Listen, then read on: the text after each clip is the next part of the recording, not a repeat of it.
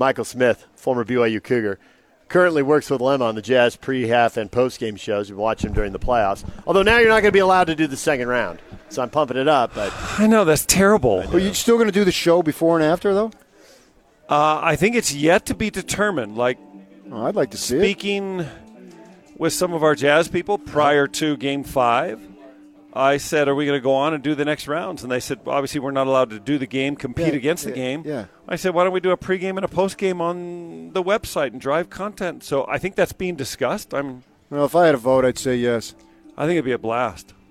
And people would flock to it like crazy. I know. And the interest is just going sky high, and it's only going skyer and higher. Tell me the stars aren't aligning right now. That's what we're just talking about. I know. You read our minds. Get the Lakers out of there. Did they look awful or what? Oh, my gosh.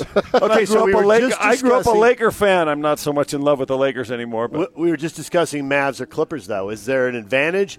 We think the Jazz will be favored against either team. The Clippers, the stars at the top of the roster, and that's the way you traditionally build a championship team, but they don't pass the eyeball test.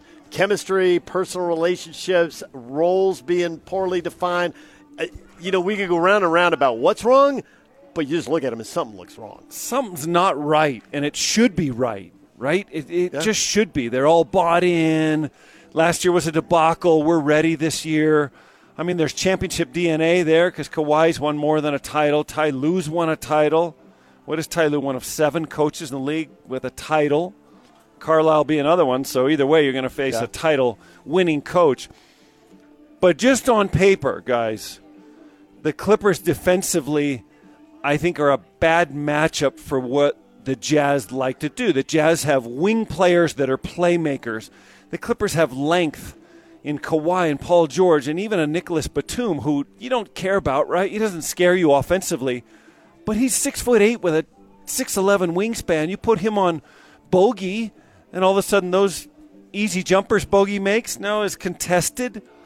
So in that way, they're a nightmare in terms of a matchup. But you're right, something's missing. I personally would prefer the Mavericks because I just think Porzingis is unproven, and as great as Luka is the modern-day Larry Bird. He just doesn't have Mikhail Parrish and Dennis Johnson and Danny Ainge by his side. So it's going to be the Mavs, though, isn't it? They're going to win one of the next 2. If I were a betting guy, I would say the Clippers win tonight. Really? And force Game 7. But the road teams won every game. That's mind-boggling to me. But I'm hoping the Mavs win just because, I don't know, to me it feels right. Let's get a new champion, get the Lakers out of there, get the Clippers out of there. The West then seems fun, right? Denver, Utah, Phoenix. Who's our 4th? Clippers or Mavs. And the Mavs, probably, right? Yeah. It's all in the new East. In the East, we'll see, but we'll see the Nets in the East, won't we? I would think so, but Milwaukee's playing really well. I think that's going to be fun, but I'm hard to beat the Nets. I think with the Lakers going down, I went to bed last night thinking that the Jazz are the favorites. Listen, I think a lot of it depends on Conley's health, if that's serious or not. I tend to think he's going to play, and I tend to think he'll be fine. So can they plug Ingles in the short run? And if Conley misses a couple games, if he's out a week and he misses 2 or 3 games, and the Jazz are playing the Mavericks, aren't the Jazz still favored? Yes, for sure. Right. If there's anything we've learned is that the Jazz can go for a period of time without a player. They're interchangeable. Multiple playmakers works in his system, which is great, right? Let Joe have the ball. Let Donovan run the point. It's going to be fun. I hope we do some sort of show. I do too. You can certainly call me on Tuesday mornings. Yeah. I would have you out on the plaza. It would be a blast. People are going to come down. Yeah. They'll be there for home games. Yeah. And probably the longer they go, they'll be there for road games too. You'll have a crowd. I think the road game thing worked. I know Game 4 was on a holiday, and if you didn't have it planned because you didn't know how it was going to go in Game 3, maybe. But I think now that you've had time and it isn't a holiday, I think opening the arena for the road games, especially there's so many fans upset about not having the streaming option and they've cut the cord. So you can let 18306 into the building now. That seems like a really good idea. It's going to be a blast. Yeah. The only thing I wouldn't pay you guys, but that's You guys are golfers, I know. Not good. Based on my Mickelson exchange and based on the Tiger Slam. You guys not good golfers? Yeah, I'm a work in progress. That means no. My current GIN is 9.5. Oh, you're a golfer. Single digit? Come on. Well, a couple summers ago, it was down to about 5.5, though. It's trending the opposite direction. Well, if you ever play him straight up, once a 5, always a 5. Don't let him sing this 9 stuff on you. We play together enough, I know. But I'm no threat to him, so he can give me tips, and his tips work. If you need help with your short game, need a little help around the green, he doesn't. He's your guy. Really? Oh my gosh. He told me what to do, I did it, and it worked. Like, could it always be this easy? Now get me. I heard about the legend of Michael Smith on the golf course. Yeah. How did you already hear?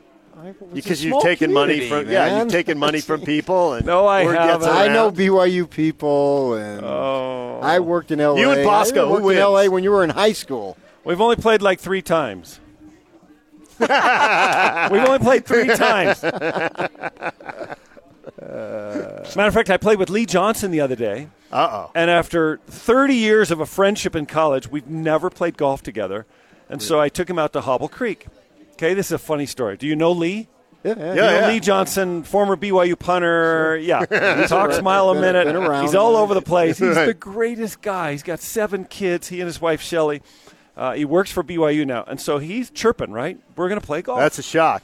And he's like, Mike, I hear you're okay. Let's go play. And so I take him to Hobble Creek, which I love Hobble Creek. Yeah. Craig Norman and the guys down there. Yeah. And I know every nuance That's where I had my hole-in-one. Nice. So we're playing Hobble, and I said to Lee, I go, do you want me to coach you? Do you want me to help you on these greens? He goes, yeah, okay. And I quickly realized that Lee has no thought process before any shot.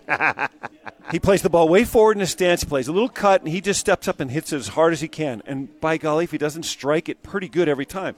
But he's never thinking, leave it below the hole. Here's where I'd want to miss it. Here's where I'm going to make a putt from. So I help him, and I say, hey, take this club, take this club, take this club. We make the turn, and he's 1 over par. He birdies 9, and he's 1 over par at Hobble. And I'm like, so we go to 10.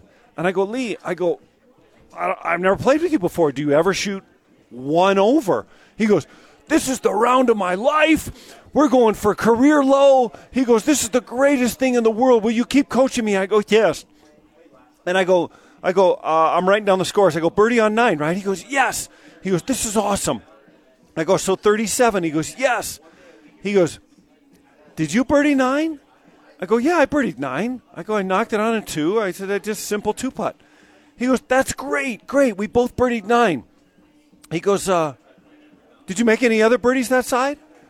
I go, yeah, I made 3 other birdies. He goes, did you make any bogeys that side? I go, I made no bogeys. He goes, you turned in 32? And I go, thanks for paying attention, Lee. We're in the same cart. I just showed a 32 on the front, and all you can think about is your career high 37 or career low. But he's so much fun. Anyway, I do love the game. Me too. Clearly, we got that in the story. The passion came through. Some days are good, some days are bad. Well, but I love the Jazz. Me too. What a great group of guys. Let's do it. All right. All right, thanks, Mike. We appreciate it. You got it. Have a great day. Mike Smith dropping by. He's here at Alema Harrington's golf tournament. Alema is scheduled to join us coming up next. David Locke will be here at 9 o'clock. DJ and PK, it's 97.5 at 1280, The Zone.